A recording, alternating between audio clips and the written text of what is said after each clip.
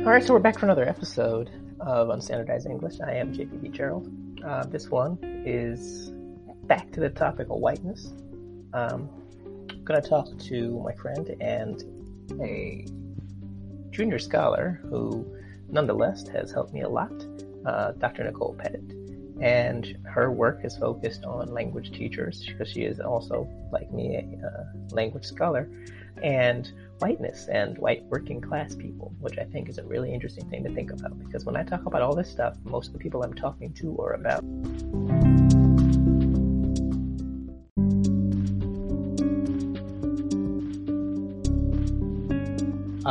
talking about are basically white liberals from cities. That's my audience. That's who I've known. But there are other people involved who may become language teachers in places where there aren't as many resources. So I want to hear what she has to say about a different group of white people. And that's what we're going to talk about today.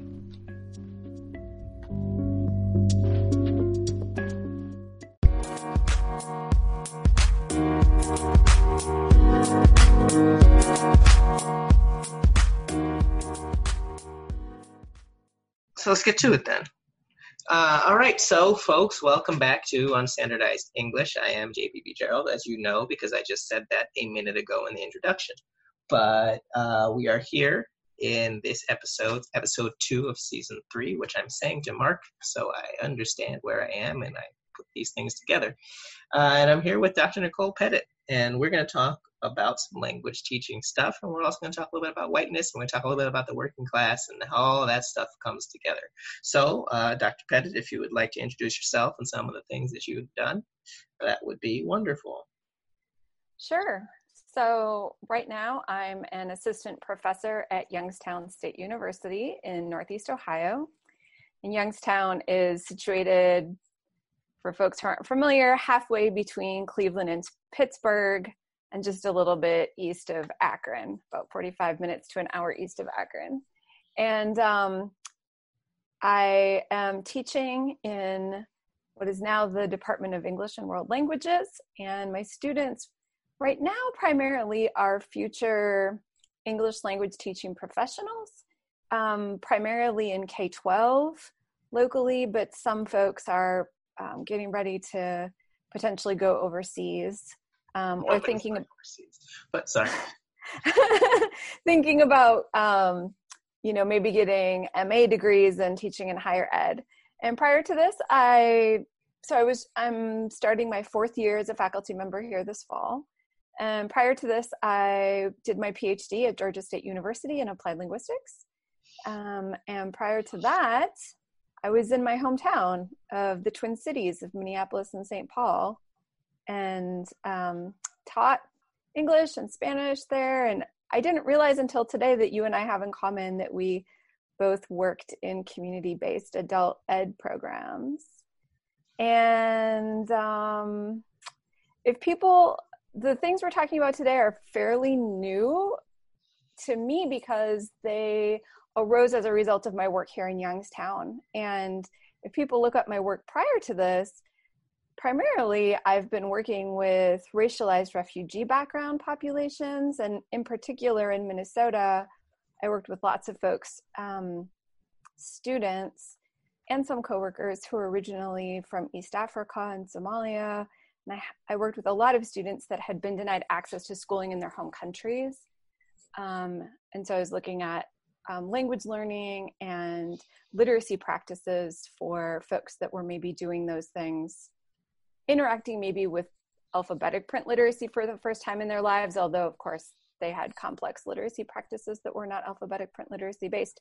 So if people look at my previous work, they're going to see that it's mostly related to that. It's funny because the article that I cited in the article that I presented on, I didn't quote it in the presentation, but it's in the article itself.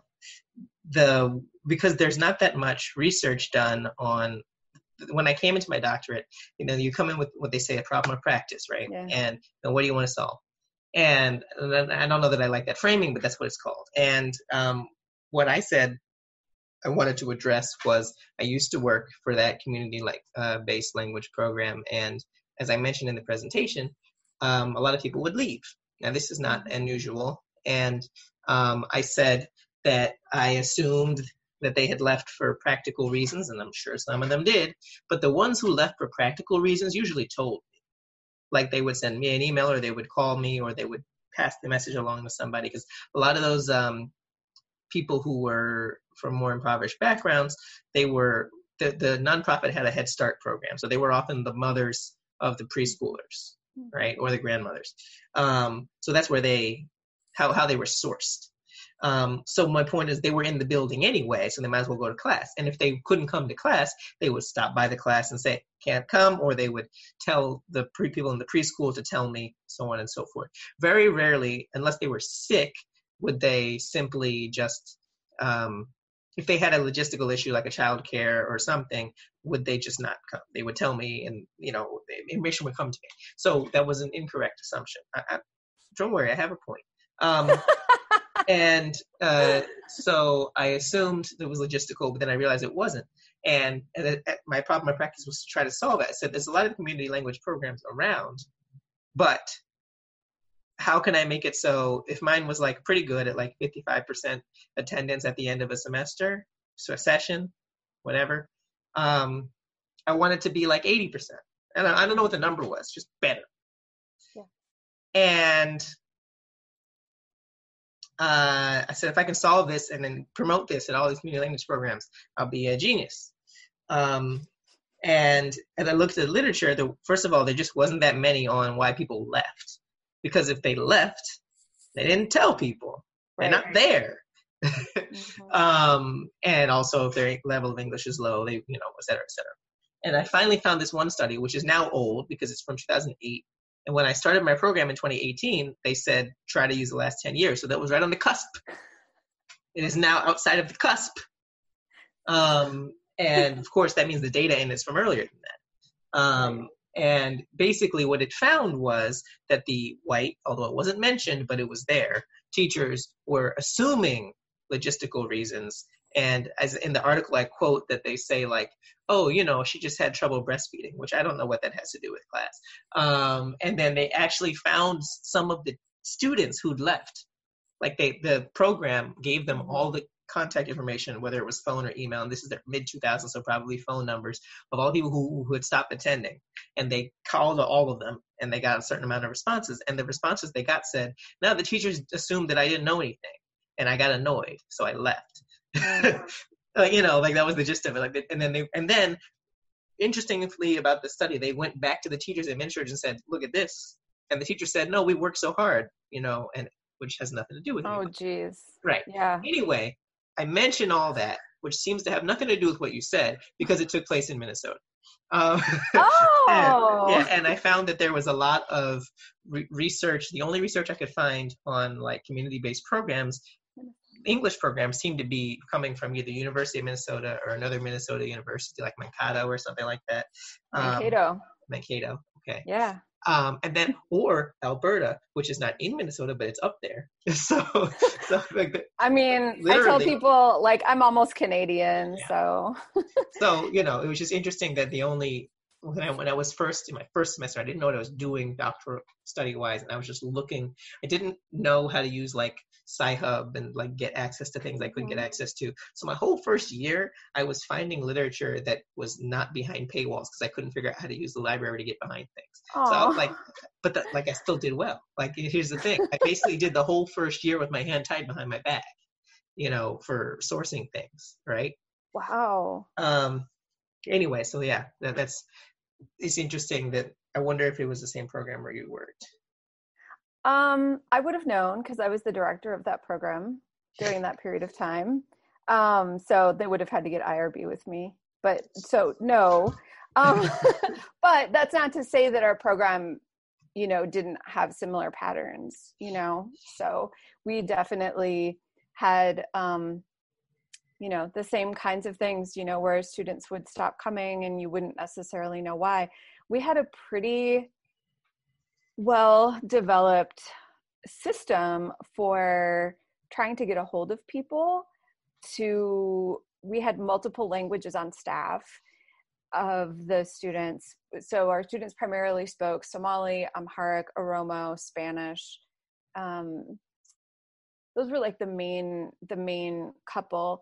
And then we had some outside folks that would come in and would make calls for us. And so we would call people on the phone, and we also had a van. So we'd provide transportation. And so our van driver, who spoke, I think like 7 or 8 languages, you know, would stop at people's houses and just, or apartments, and just sort of, you know, knock on the door like, hey, what's going on? Are you healthy? Are you okay? You know, is there anything that we can provide for you? So it's been a long time, right? I left there in 2010. And actually in my last 4 years there, I wasn't in that director role anymore. So it's kind of hard for me to remember what all the outcomes were, but I don't doubt that there were, you know, students and teachers that we had that kind of dynamic with. In our situation, almost all of our teachers were volunteers as well, which is something you talked about earlier today. So yeah, we didn't have a system, because the system was me. There was no van. I mean, we had a van but not for that program. We had vans for like senior. I also ran. The department I ran for adult education did both the language classes and also technology classes for senior citizens. Okay. You know, nonprofits. And so, but anyway, I mean, my expertise was the language teaching, and I just happened to do that also. I mean, you know, I put it on the resume, you know, but, so yeah.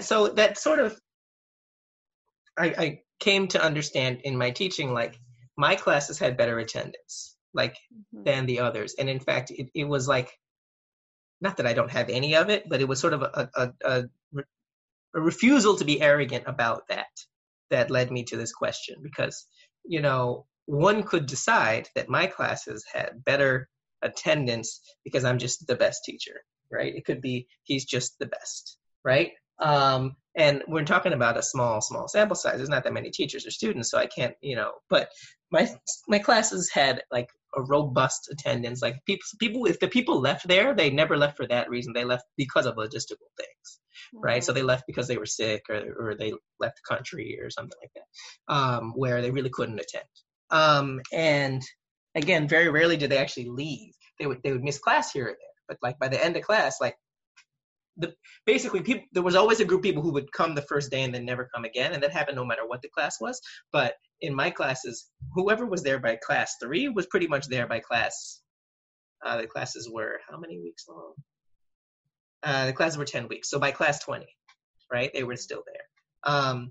And again, I could think it's just me because I'm amazing. And I said, no, I'm pretty much the only teacher who's not white. So I started to think about that. Yeah. And I started thinking, what does that have to do with things? We didn't really talk about race, but the examples I would pull up of things were different, not because I hadn't done any of this studying yet. You know, I hadn't really thought about it because I hadn't, as I said in the presentation, I hadn't really learned this in my master's program. But just naturally, people are inclined generally to do what they're more comfortable and familiar with. So if I did something that was related to music, I'm thinking about the music I listen to. If I did something that was related to movies, you know, et cetera, et cetera, et cetera. So that led me into that path. But now you are in a different place. I mean, you're still around white people, but it's a different kind of white people. So many white people. So yeah. Many. And they're, I can tell you it's one of the parts of the country, and I don't literally just mean in terms of Ohio, but a demographic that I know the least about. What I mostly know about it is the, you know, cultural safaris that the New York Times did for 3 years after the 2016 election, talking about like, who are these people? What happened? What are these people doing? Right? You know, and there's just so many of them. There's so many articles, right? And they never really did a good job, right? There were like, they would get one level beneath the surface. They just asked them, why'd you vote for him? Well, you know, I got left behind or whatever. And they never ask the second question is, why did you actually think that this man who lives in a gold castle would actually connect with you? Like, no, they never pushed him one step farther. Because like there is literature on that, right? These books exist. You know, the book White Working Class, the book White Rage, like these things exist. There is really intense examination of like why someone would, and Dying of Whiteness is very good at that too. Yes. You know, but your students aren't dying yet. So thank goodness. so, you know, tell me about them. I mean, they're college students, right? So they're planning to be educators at some point. You know, what are they like? So before I tell you that, I want to just caveat all this with the fact that I'm not from Youngstown. I grew up identifying and currently still identify much more with middle class, right, in terms of my own class identity. And Youngstown being what you pointed to the work of Justin Guest, who wrote The White Working Class, and he talks about Youngstown and other cities that have experienced deindustrialization the way that Youngstown has as post-traumatic cities. I would say that the cities that I've lived in the United States have not experienced deindustrialization in the same ways. And so I definitely consider myself very much an outsider. So I'm once again this, you know, middle class, middle-aged, highly educated white lady who's talking about another population that I don't belong to, just the same as I was doing research with racialized refugees, right? So I want to be really clear about my outsider positionality. So this is all my my own experiences as a professor in this context. So when I came here, a new program was starting, and that was that one of the teacher licensure programs here was requiring a TESOL endorsement. Starting in the fall when I started. And I was charged with coordinating that. And that program was forward thinking after losing over half of its population over the course of the last 50 years. Youngstown was just starting to see some new arrivals, primarily from Puerto Rico, but from other parts of the world as well. And so there was a need for ELT professionals in the local schools, right? The schools were stating that there was a need, and there are continue to be shortages of jobs locally. And so, you know, this makes a lot of sense. So, you know, and the folks that were involved in planning this are thinking, you know, presumably getting a dual license in an area where there's a need for teachers, you know, that's going to be a good thing. So about, let's see, a year and a half, 2 years into the program, I started getting reports on how many people that had been through the endorsement program were actually taking the state mandated exam in order to actually get the endorsement. And the numbers were so much lower than who was actually coming through the program. And it just, all of these question marks were going off in my brain because I went, okay, in Ohio, to get a licensure endorsement, you need 6 courses. So it's not a small amount of coursework, and 50 hours of field work. So not a tiny amount of field work either.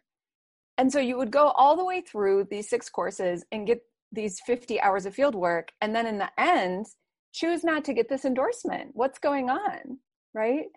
And so and you know that there are jobs, and I would see teacher candidates in my classes, like, this is the 5th higher education institution I've worked at, and the 4th that I've taught at. I had a student affairs job at one point. And it's the first place I've been where undergraduate students that I have observed anyway in my presence have such a high awareness of like what jobs are available, how much are they going to pay, what are the retirement benefits, what are the health benefits, what are the dental benefits, what are the, not just pension, but like long-term, short-term disability, like all of those pieces. And I actually saw students during a break and before and after classes on a couple of different occasions with their computers open, talking to each other, comparing these things at different institutions. And then I also heard them talk about their own financial precarity, and larger than that, like broader social safety net precarity that goes along with the economic precarity, right? So like housing precarity goes along with that, health precarity goes along with that. So I hear all of this and I think, you've got like this sure path to a job and you choose not to take it. Like question mark, what's going on? And so that's what started me on the path that I'm on right now of trying to understand my students better. And I can tell you that I'm still very much on the beginning end of the learning. Do you have an idea as to why they aren't doing it? Well, a couple of things. So I asked a couple of students early on, and when I say early on, I mean like maybe the second semester in, like, hey, what's going on? Because we the faculty in the program and I started sensing pushback from the outset, right? Pushback to before we even knew that people weren't taking the exam. We felt there was pushback to the content. Part of the Ohio TESOL teacher standards includes taking up funds of knowledge perspective, and I won't go into problematizing funds of knowledge. I have an upcoming publication related to that, so stay tuned.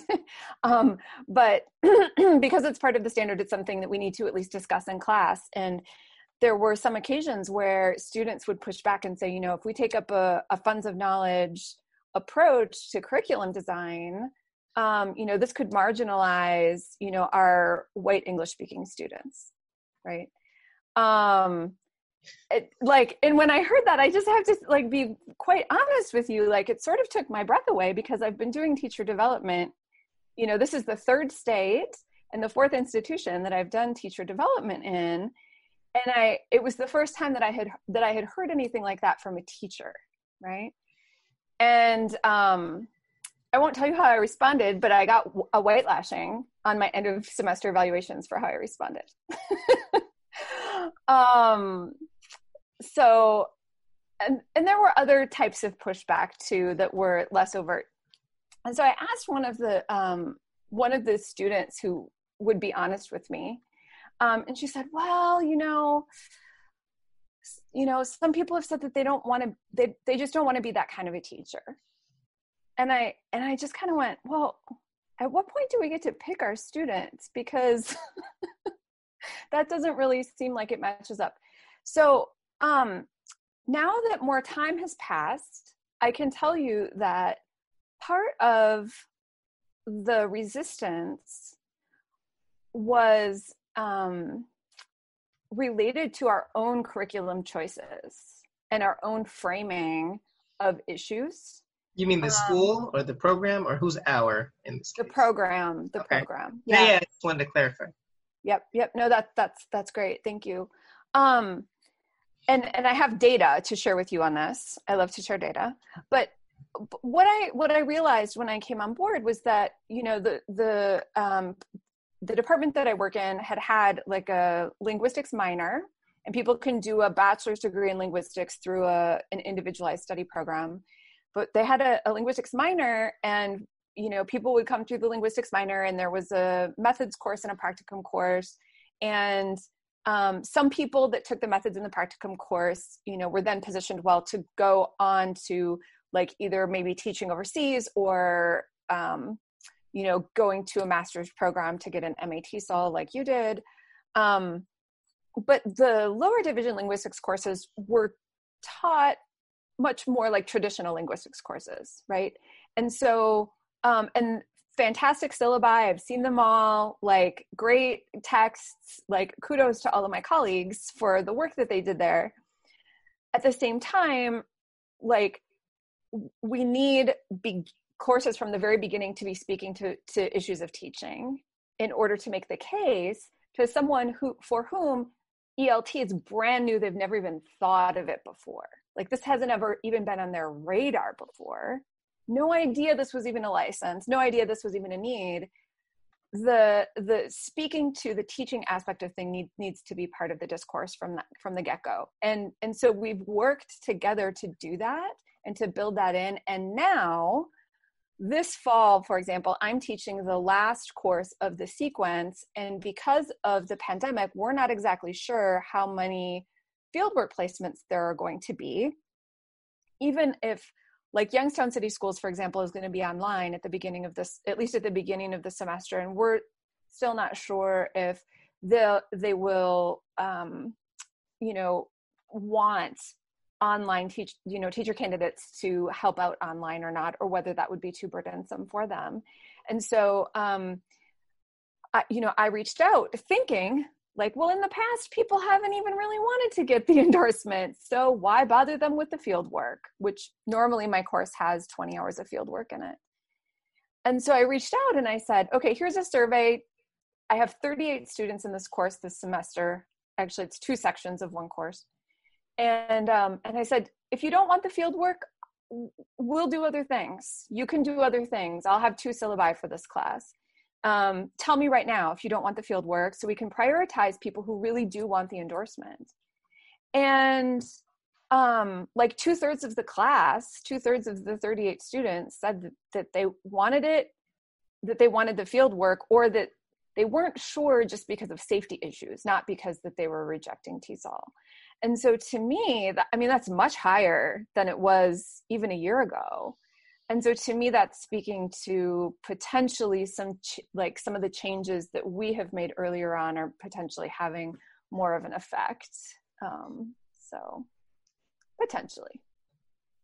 I mean, do you think that there's a lot to go all the way back to the marginalization thing. Yeah. That reminds me of what I was saying when I presented, is that, like, I tend not to use the word marginalized because I feel like it can very easily be co-opted to refer to people who are in any group. Yes. People use it to mean this. People were mean to me, know, mm-hmm. And that's not what it means. But it also reminds me of how people misuse the phrase or misunderstand the phrase microaggression. Like, that one, at least I understand, because I misunderstood it too, because I thought it meant small. Doesn't mean small. It means interpersonal. Like, micro means like microeconomics, right? In between people in a family, right? Whereas macro is like governments. And they're saying that macroaggression is like the system of white supremacy, right? Or other systems. And microaggression is like you and me, people being mean to each other. That means, and it has nothing to do with how severe it is. It's just about the fact that it's in between a couple of people. So because of it being misunderstood, now people say, oh, you feel bad about microaggressions. It's like, no, it's not about small, right? And I don't know. I feel like the battle has been lost in a lot of ways. It's kind of like the whole Karen thing, where now it's just being used as a substitute for the C word. And I'm like, that's not what it means. But what do you do? Like, we can keep creating phrases that are just going to be co-opted by people who don't really want to listen. So is that the fault of the phrase, or is that the fault of people who don't want to listen? Like, when will we come up with the phrase that they will not take? Which is my response to people using marginalization for a majoritized group that feels offended. So that's my response to that part. And then as far as, I don't really know about, like, why you would do the work and then not complete it. I don't understand it. I know I have a friend who finished law school but didn't take the bar. And it seems like, I've never understood that. But just, why would you go through that? I don't understand. Because now he's not a lawyer, so because you can't be. But what is the point of law school? Right. Anyway, I make fun of him a lot on here, but that's okay. So he doesn't listen. For the students in these classes, TESOL was an add-on endorsement, so they still had their main licensure, and so they still were able to teach in their main licensure area. or areas if they got other endorsements. So there was that piece to it. So they weren't rejecting the entire possibility of getting jobs. It was just the possibility of getting hired in this one specific area. To your previous comment about, you know, groups that are, I can't remember your exact wording, but it's like groups that are majoritized, using it to mean that people were looking to them. Right. Yeah. So like, I think the work of, well, I think that Justin Guest's, he has another book that came out before The White Working Class. It's actually sitting right next to me.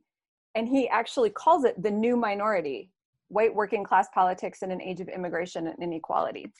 And I feel like he explains how it is that idea is constructed.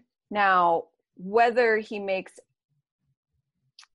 a convincing argument that people can get on board with,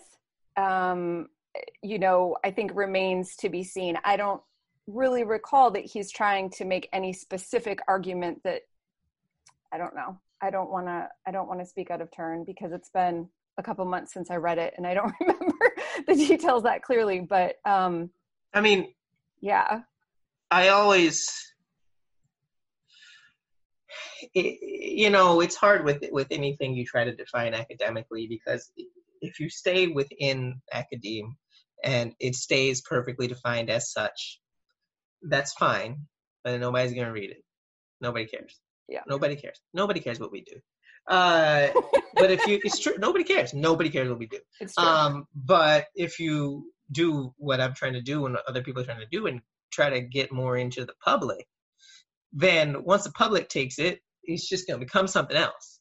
And you have to make that decision, are you okay with it being, taken and run into a different direction? Because, it's even like, because it reminds me of the debate over certain books, which I actually talked about in presenting on like white fragility and other things. It's like people are saying that everyone is now centering things that shouldn't be centered, but I don't even know that the books are saying that you should be doing that. So it's sort of it's like a devil's bargain, right? If you want to be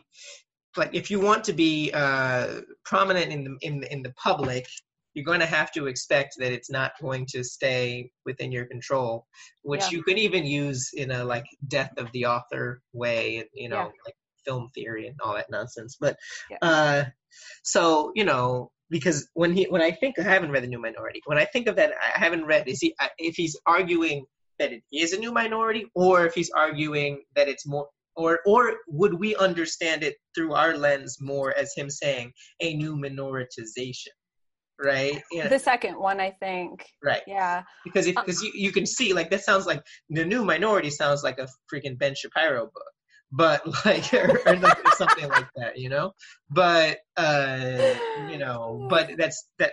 So if you're on that side, you could see the headline and be like, someone who agrees with us, but then it's not what it's saying. But on the other hand, like, if you write minoritization, it's not going to sell. So. Right. For sure. Yeah.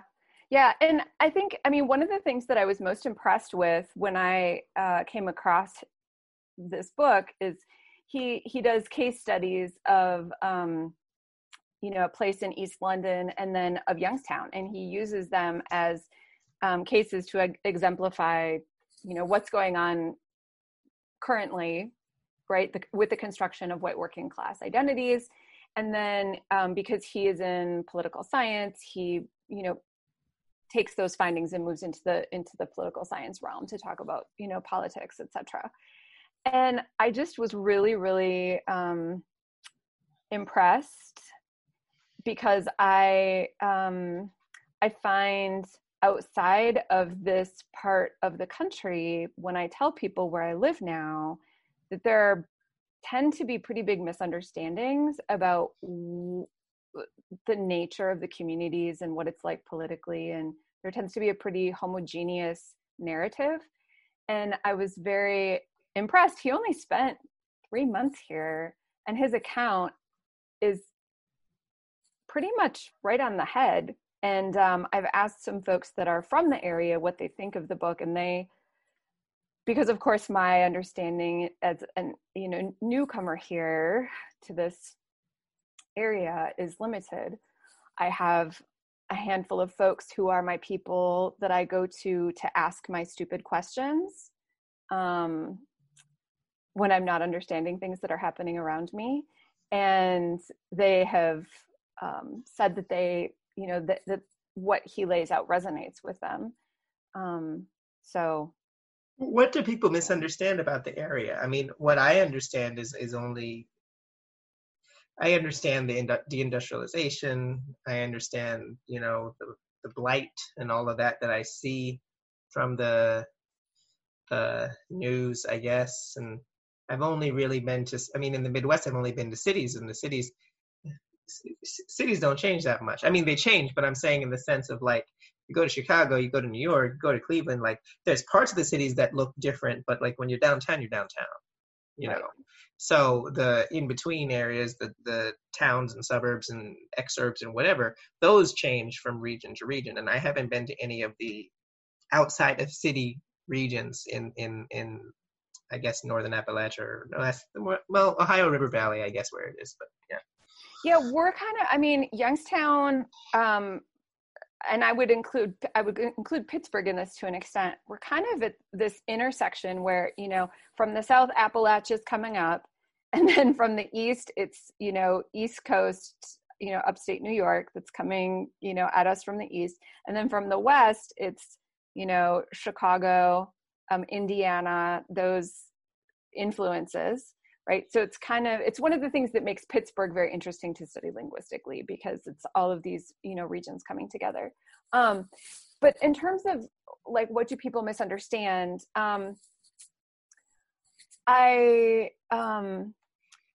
think a lot of folks don't realize necessarily how much of the history of Youngstown is present in present day Youngstown, and how much the steelworker identity, even though mills have been closed for most mills, not all, but most mills have been closed for a long time, steelworker identities and cultures influence current thinking and ways of being, and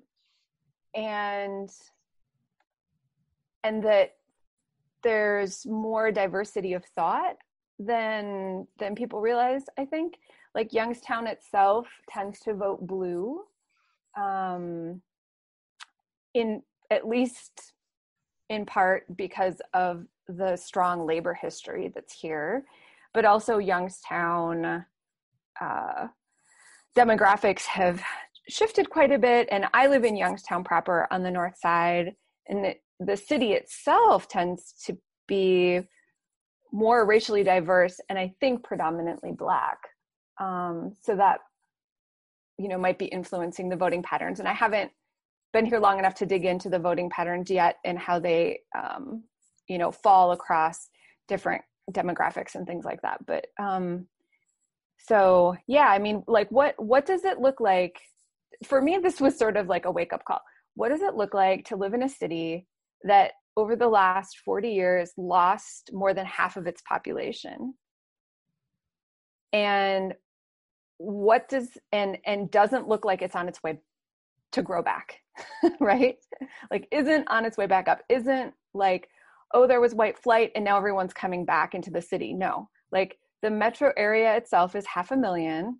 Youngstown proper dropped from 160 some thousand down to, in 2018, 63-ish thousand, right? So that's a big difference. It's a very big difference, right? So there's a bunch of architectural infrastructure that is no longer needed, right? We have these roads, like there's a road just down the block from me that is 4 lanes and does not need to be 4 lanes, and they're shrinking it, right? And they're going to make like a bike paths, and they're going to put a median in the middle and make it more green, right? And so how do you manage the shrinking and the the losses that go along with the shrinking too, right? So I live in a food desert. My community, is in a food desert. Like, what does that mean for us? I have a much more difficult time here than I did when I lived in Atlanta or when I lived in Minneapolis, accessing a wide variety of like organic, locally grown foods. I have a very small farmer's market with about 4 stands that I go to on Saturday mornings. There's a farmer's market that rotates around town to try and address this food desert issue. Because this is the north side of Youngstown is not the only place in Youngstown that there's a food desert. It's pretty much any of us who live in Youngstown proper need to drive at least 10 minutes to get to the larger grocery stores. And some of our, convenience stores that people tend to rely on when they live in food deserts have shut down. So we had a pharmacy that was walking distance from my place that was relied upon by students. There's a lot of older folks living in my neighborhood and a lot of folks that don't have cars living in my neighborhood, because in my neighborhood, there's a lot that's walkable. And that pharmacy had to close down. If they were eating from the pharmacy, there was food in the pharmacy? You mean like junk food because I'm just saying pharmacies are different in different places. I'm not discrediting what you're saying. No, I understand. Yeah, absolutely. That's a great question. You mean like actually. A Duane Reade, like a Rite Aid, like a CVS? Yep. So it was hard. There weren't tons of fresh foods there, but they had things like bananas and apples. And then there was frozen foods that you could get and frozen meals. And because they were the closest walkable place for students as well as a number of folks who lived in the area, that didn't have cars and couldn't get to the larger grocery stores. So they knew their market, right? And they stocked according to their market. Yeah. That was a big loss. Just that one CVS was just a really big loss for the neighborhood. So to get back to language teaching, because I always get off topic on these things.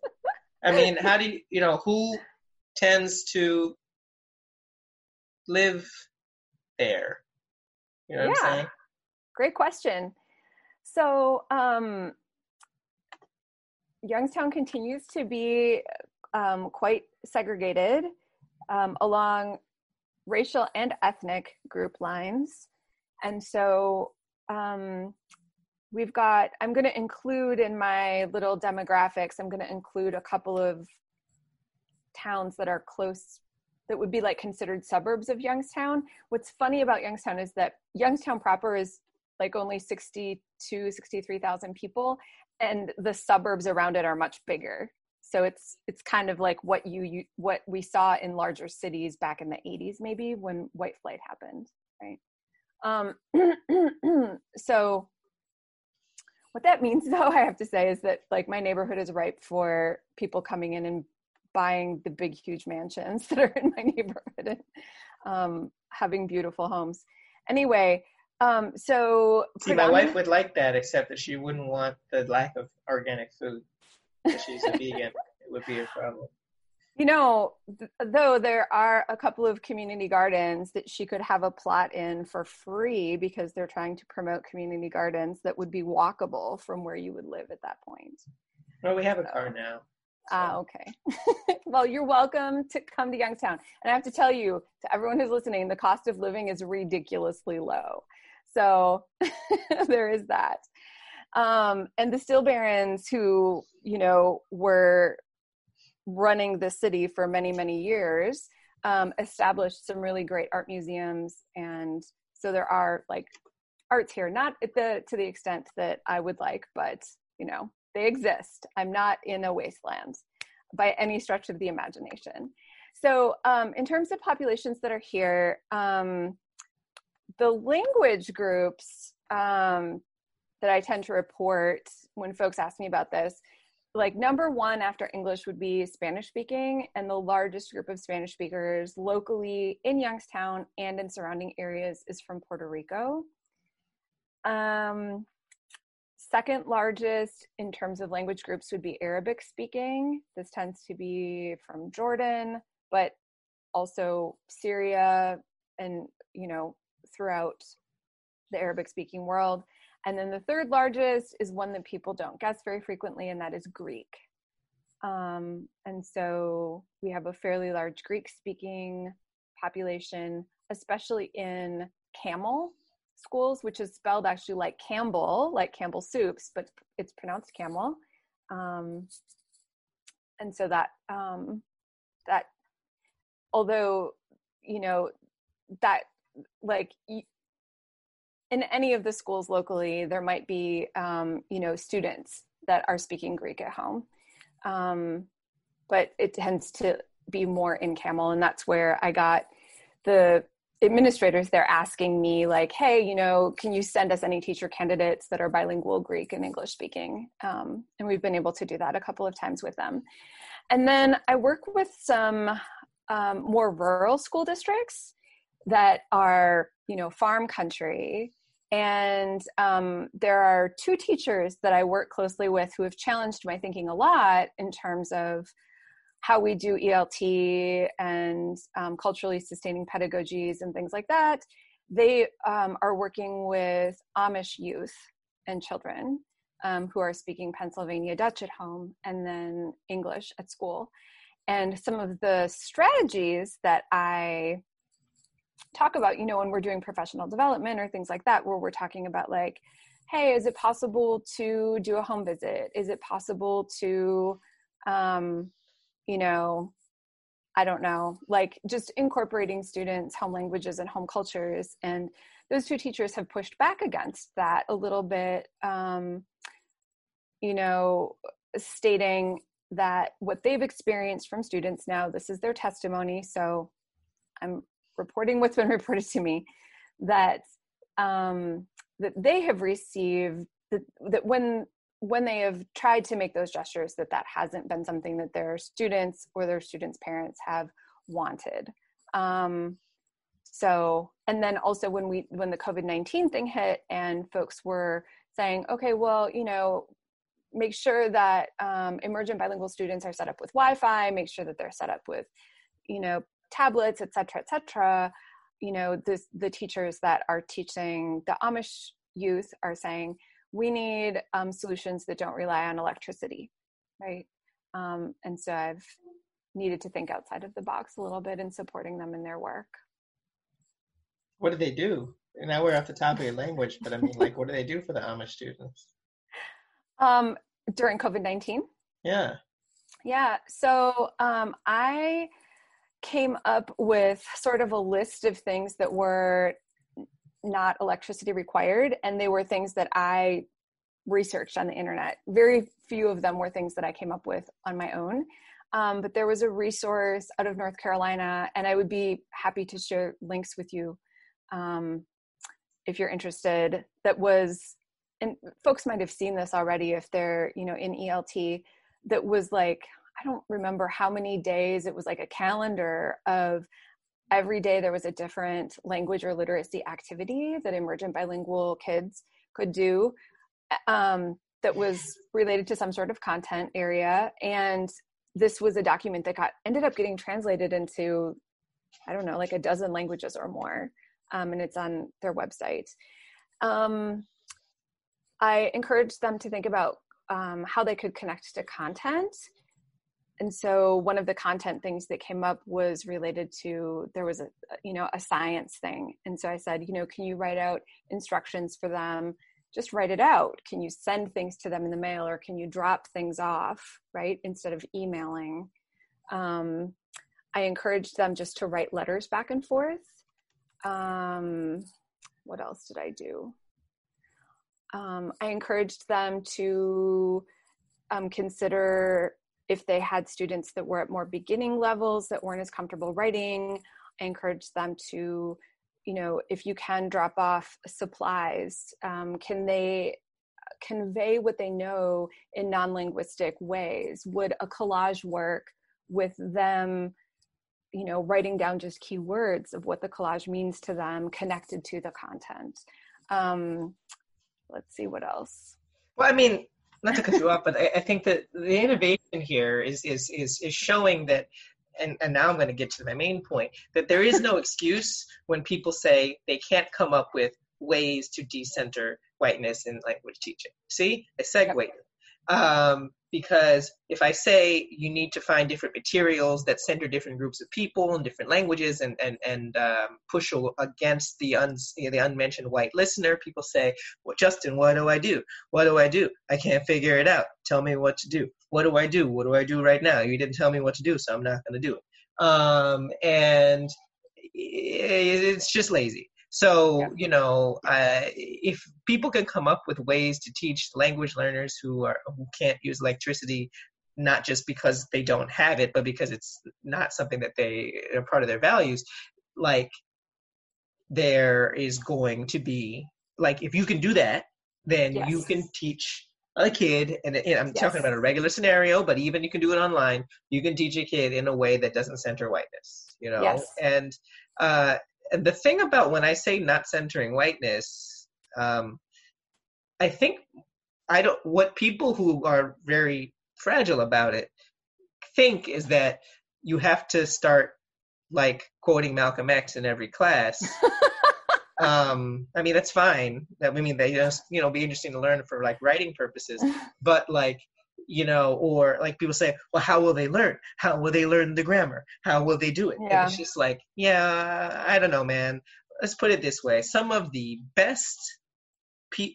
most like just amazing English speakers in terms of the words they were choosing and the creativity they had in English were these kids I met when I was in Cambodia, and they were trying to sell me things. Like, they did not learn that in school. They figured it out, Yep. Yep. and like I don't even know if they had a chance to go to school, but they were there at the temple on a weekday, so probably they should. Well, I guess it was summer; they could have not been in school. Trying to sell me Coca-Cola. And I'm not saying this to do like a poverty porn thing. My point is, like, you can figure it out. Yeah. You're uncomfortable with what might happen. Yes. And, Yes. tying that to some of the things when you bring up, if you talk about race or anything like that and they get uncomfortable, I mean, how do you deal with that? I mean, I know that you're, late breaking into this thing that I've been dragging you along with in the last several months. One of the people, Nicole, for the listeners, one of the people I've just sort of been dragging into confronting whiteness. It's like one of the things that I do. I just drag people like that. But, you notice that these things, they're uncomfortable for people, but they can do it. It can be done. So how do you I don't mean me. I know what I do, and I talk to people who are already interested and need help getting there. Yeah. I think it's white teachers' jobs to work with white people who are resistant. So 100%. How do you do that? 100%. 100%. Yeah. Are you asking me how do you do that, or is it a rhetorical question? Well, it's kind of both. How do you do it, and how does one do it? Yeah. So I think I would say that, like, historically I've done it poorly. And I, along with a lot of other people, kind of went, uh-oh, crap, I've been doing this poorly, like, it's time to wake up. It's not just wake up, but like, it's time to act differently, right? It's time to take different actions, and it's beyond time, right? It's way past time. This, the revision of my syllabi and the discourse in the classroom and all those kinds of things. Like, I've been very overt about, immigration issues and how they impact students, about culturally sustaining pedagogies, right? Without saying white supremacy, without saying racism, right? And I still got the white lashings. So this fall is going to be real interesting because now the syllabi are completely different. And the videos and the readings and all of it is different. So how do you do it? I mean, I guess I would say ask me again in January, because this fall is, for me, going to be a completely new project in terms of asking students that have resisted much more low-key discourse, asking them to engage at a much more high stakes level. And so I've been spending a lot of time reading and going to PDs online from Black scholars in education who do this work to see if I get good models. And I'm doing the ESL project, and I'm so excited. So, I don't know.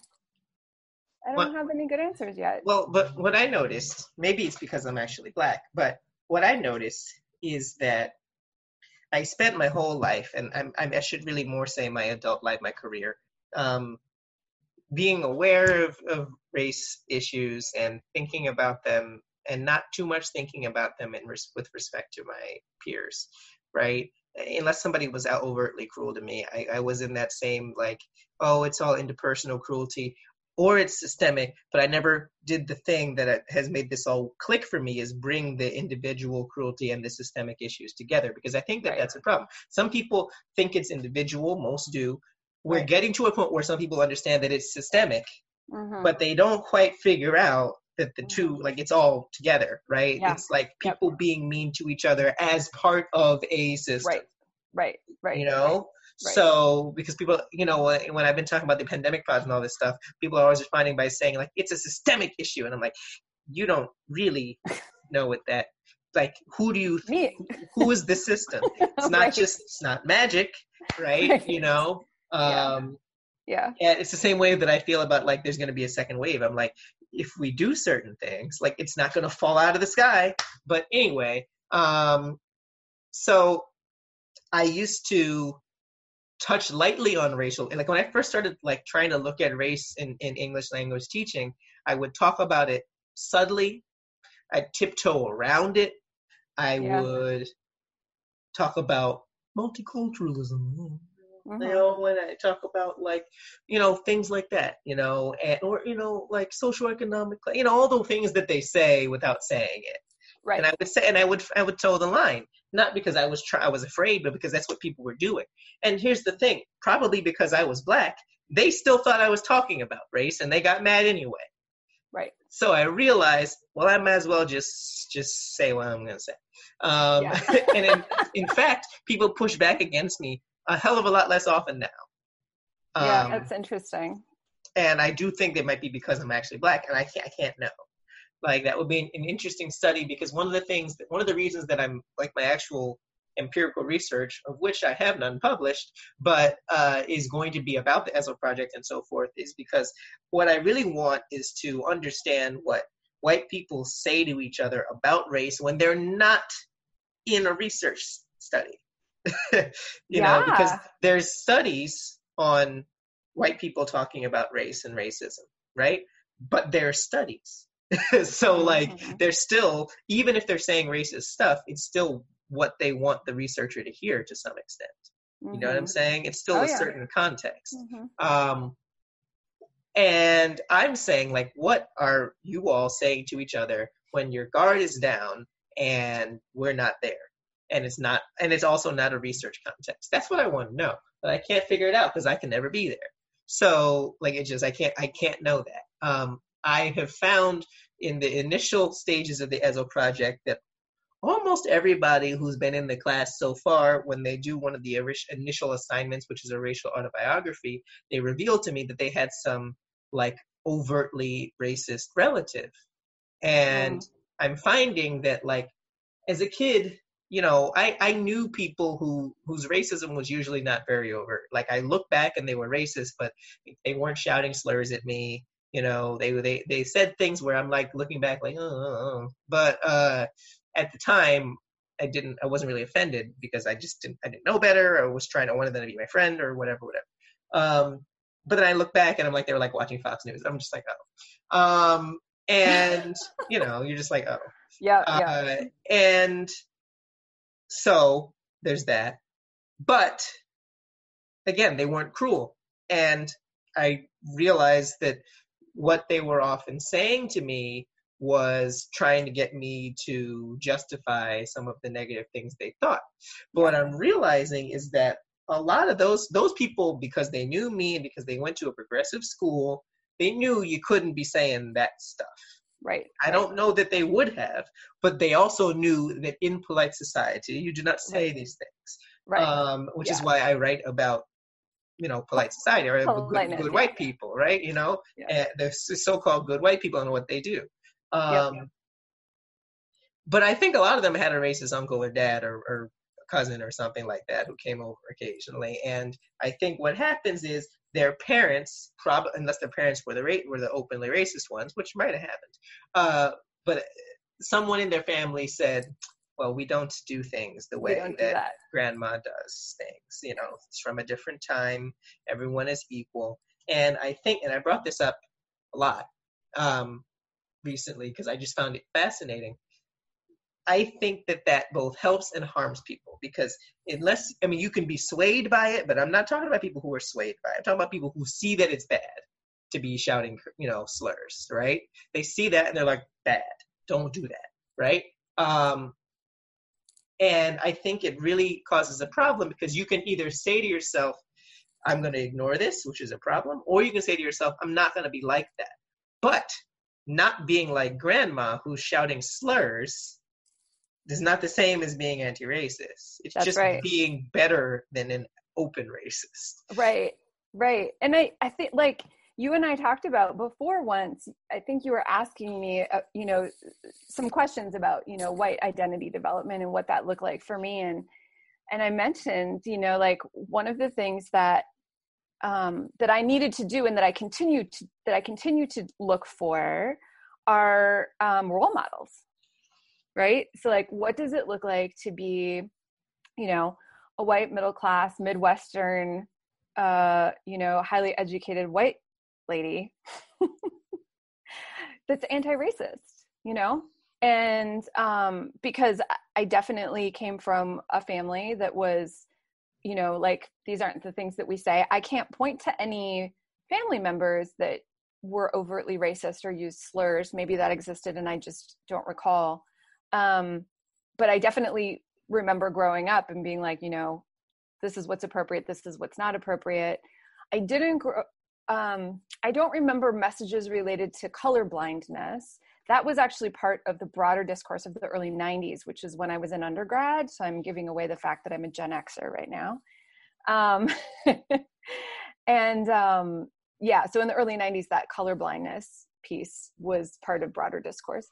But yeah, I mean, the white anti-racist role models has been and continues to be a piece of the puzzle for me. I thought originally, before I started doing the ESL project, that I was going to try to generate some, because I interviewed some people who were white language teachers who were working against racism in their work. And that was cool. And one of the things that I noticed is that they're not much of, you're not really supposed to promote yourself if you do these things. You're just supposed to do it. So it's hard to find, because if you're out there talking about how good you are at anti-racism, you're not really, it doesn't work that way. I mean, you saw one of the chapters I wrote about it, but it's just like, you can't really self-apply the title. Correct. Similar to ally or anything like that. Like you can always say I'm trying to be better. I'm trying to be more anti-racist. I'm trying to be more successful at anti-racism, but you can't say I did it. I antied racism. It's all, I just antied all of it. And it's finished. Right. And I think that, you'll see what happens. And I am curious to see what happens with your students this semester, because how they'll react to, a white lady challenging them, or not even challenging them, but just giving them different information, different perspective on race and racism in their field that they don't like. It's not a race class, Right. So I wonder if they'll be blindsided by the fact that you're talking about this, where they'll think, oh, she just one of those people who got, you know, hoodwinked by the Black Lives Matter movement, and we need to get her out of here, or something. Like, I don't know. I'm just making up straw man ideas. No, that's actually that sort of happened in one of my classes. The dynamic tends to be that most students aren't here in the classes that I've taught anyway. And keep in mind that this isn't reflective of the entire university. It's reflective of a specific licensure area that I've been working with. During class, my students wouldn't speak back during class. If they had honest questions, they would bring up honest questions. So, sort of like quick rabbit trail when you asked, like, what are white people saying about race when we're not around? So I've had classrooms that are entirely white students here. And occasionally what comes up is they'll tell me stories of things that happened in field work, and then they'll ask me whether what happened that somebody else did was a racist act, or ask whether what they did was racist. And so there's kind of this like awareness of like, I don't want to be that person, right? But I'm not really sure what quote unquote that person means, right? And so they're looking for like, I don't know, direction. Like they're, the whole idea that like there's right and wrong answers all the time is like, something people are looking for, and it's not always comforting that there aren't always right and wrong answers. Well, I think that goes along with the main idea of being a good white person, right, is more about being not racist. Yes. Right. Yeah. Whatever I do, I better not be classified as racist, because that is the worst thing. And to have been called racist is like, people think that is as damaging as an actual slur or something like that. Right. And I don't know. It's a challenge. So it is. But so I had in a class, right, where no one said anything during the semester. Well, in more than one class, no one said anything during the semester, and then at the end of the semester, there were a handful of, not all, but enough evaluations for me to go, this is interesting. Where people might say like, oh, like stay in your lane or things like that, right? Like this isn't a class about racism or multiculturalism or whatever. This is an English teaching class, and it's kind of like, so how do those things go together? Where would anyway? I know, I get it. I'm completely there. But what that tells me is that I didn't lay the proper groundwork, right? And so because they're worried about it coming out of nowhere. Right. And so because I know this, right, I've already started laying some groundwork for this fall. So I wanted to reach out because I know that students are, there's a lot of anxiety right now about, going back to school. My class is going to be online. My classes are going to be online, but not all classes are going to be online at my university. It's course by course.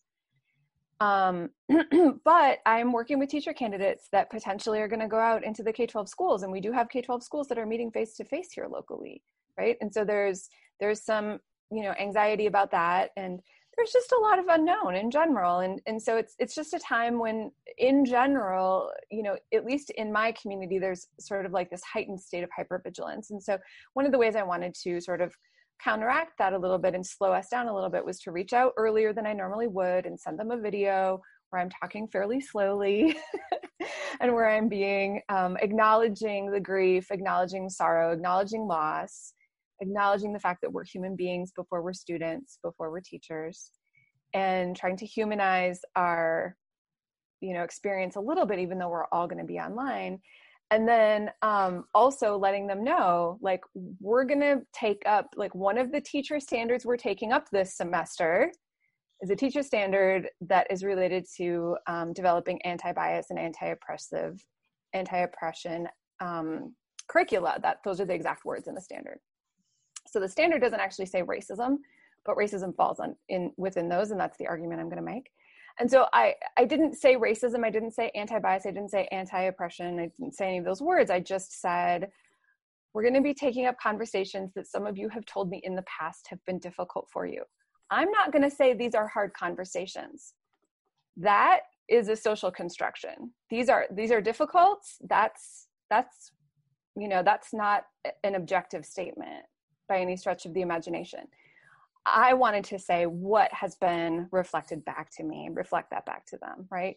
And so I've laid a little bit of groundwork for them, and I asked them to do some asynchronous collaboration before class related to, what they needed from their classmates and what they needed from me, and what they thought that they could bring to conversations that they had already expressed in the past were difficult for them. So I've laid some groundwork, and I'm getting some feedback from some colleagues in other disciplines that talk about race more frequently, like a colleague in sociology, and where else am I reaching out? I can't remember, but I've got some sounding boards for what I'm developing. Sort of put a pin in it. I think that's a really interesting place to sort of wrap up when you talk about the social construction of a difficult conversation. Mm-hmm. Because I think one of the things I want to show people is people say it's hard to talk about race. I mean, it's hard if you've never done it before, but It's not harder than other things. Right. Like, everything is hard to talk about if you've never done it before. So what's hard about it is that you've never done it before. Right. It would be hard for me to talk about, and I could just list like the culture of any country that I don't know very much about, because I don't know anything about it.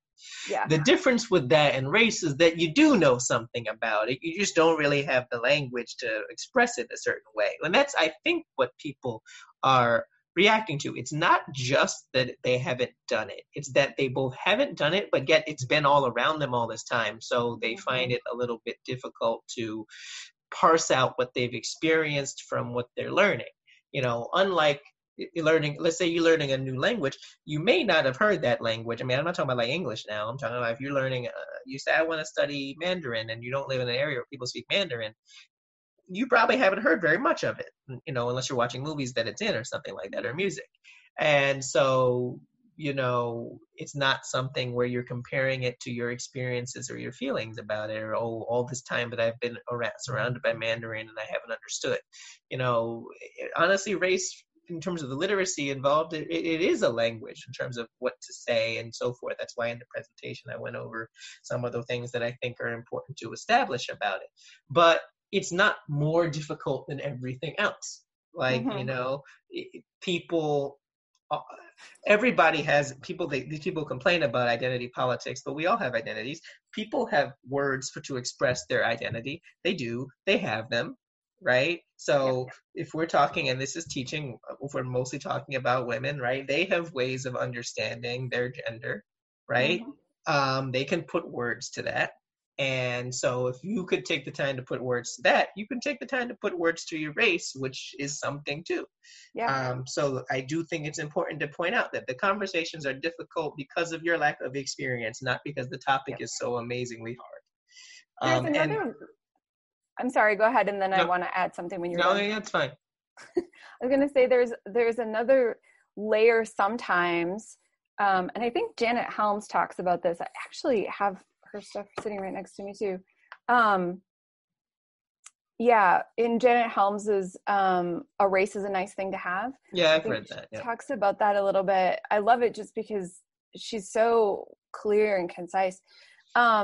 That there's the layer of some people have received the message that it's a taboo topic, right? So that makes, like, oh, we're not gonna, I don't know. Like if something is, if you're not used to talking about something, plus you've somehow received a message that it's a taboo topic, which is just ridiculous, but it happens, right? Then that can add to the anxiety, I think. Yeah, I mean, it's the same way that people say you don't discuss.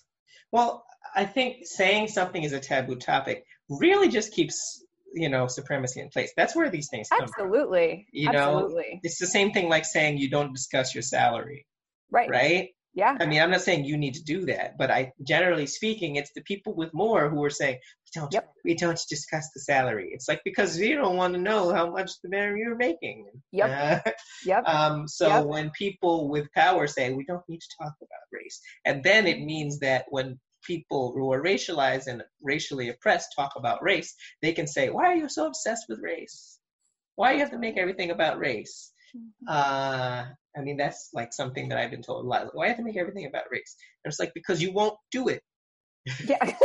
It's that silencing, that control, right? That stay in your lane, the white lashing on and I'm not just talking about me, like the white lashings that I get on my end of semester evaluations, I'm certain are far less than my racialized colleagues. So that, I want to, dampen it down, silence, don't want to hear from you. All of that is tools of white supremacy for sure. Right. That whiteness, that silence.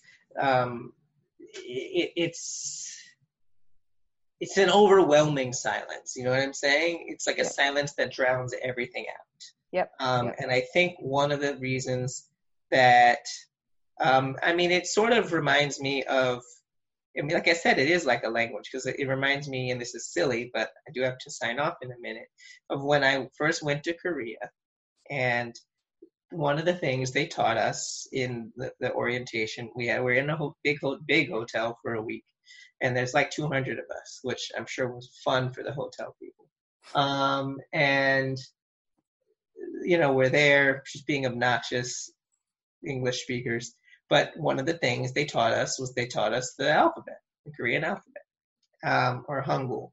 And it's actually pretty simple. It only has 18 characters, and it's phonetic, except for one or two characters. So in the sense that no matter where you put a certain character, it's going to sound that way. And what happens at that point is you leave the hotel, and all of a sudden, all of these characters sort of make a little bit of sense to you. And now when you're learning a language, it's exciting. So you walk around and you're just reading things out, and I'm just like, hamburger, because hamburger in Korean is hamburger. And you're like, computer, I understand this now. And you see it, and it's everywhere, and it's really fascinating. But it's the same thing with anything that's like a social justice issue, and I kind of hate that phrase, but I don't know what to call all of it put together. You start to learn a little bit of it, and it's everywhere all of a sudden. But the problem is, because it's been shown to be taboo, or because of the pain associated with it for many people, instead of being like, oh my God, it's everywhere, this is amazing, it's, oh my God, it's everywhere, and I can't get away from it. And it's much easier to just go back to silence and not talk about it, even though once you've been exposed to it, it's very hard not to see where it is. Yep. So, Nicole, thank you for joining me on this episode. It'll be up at some point in September. And you have anything else you want to share before we sign off? No, thank you so much for having me. I appreciate it. Yeah. By the time this goes up, you'll be in that semester.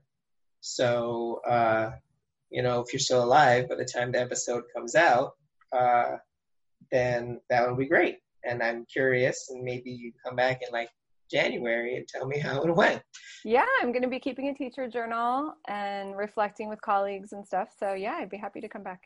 All right. You have a good evening, and hopefully all of the listeners found this a valuable conversation to take in.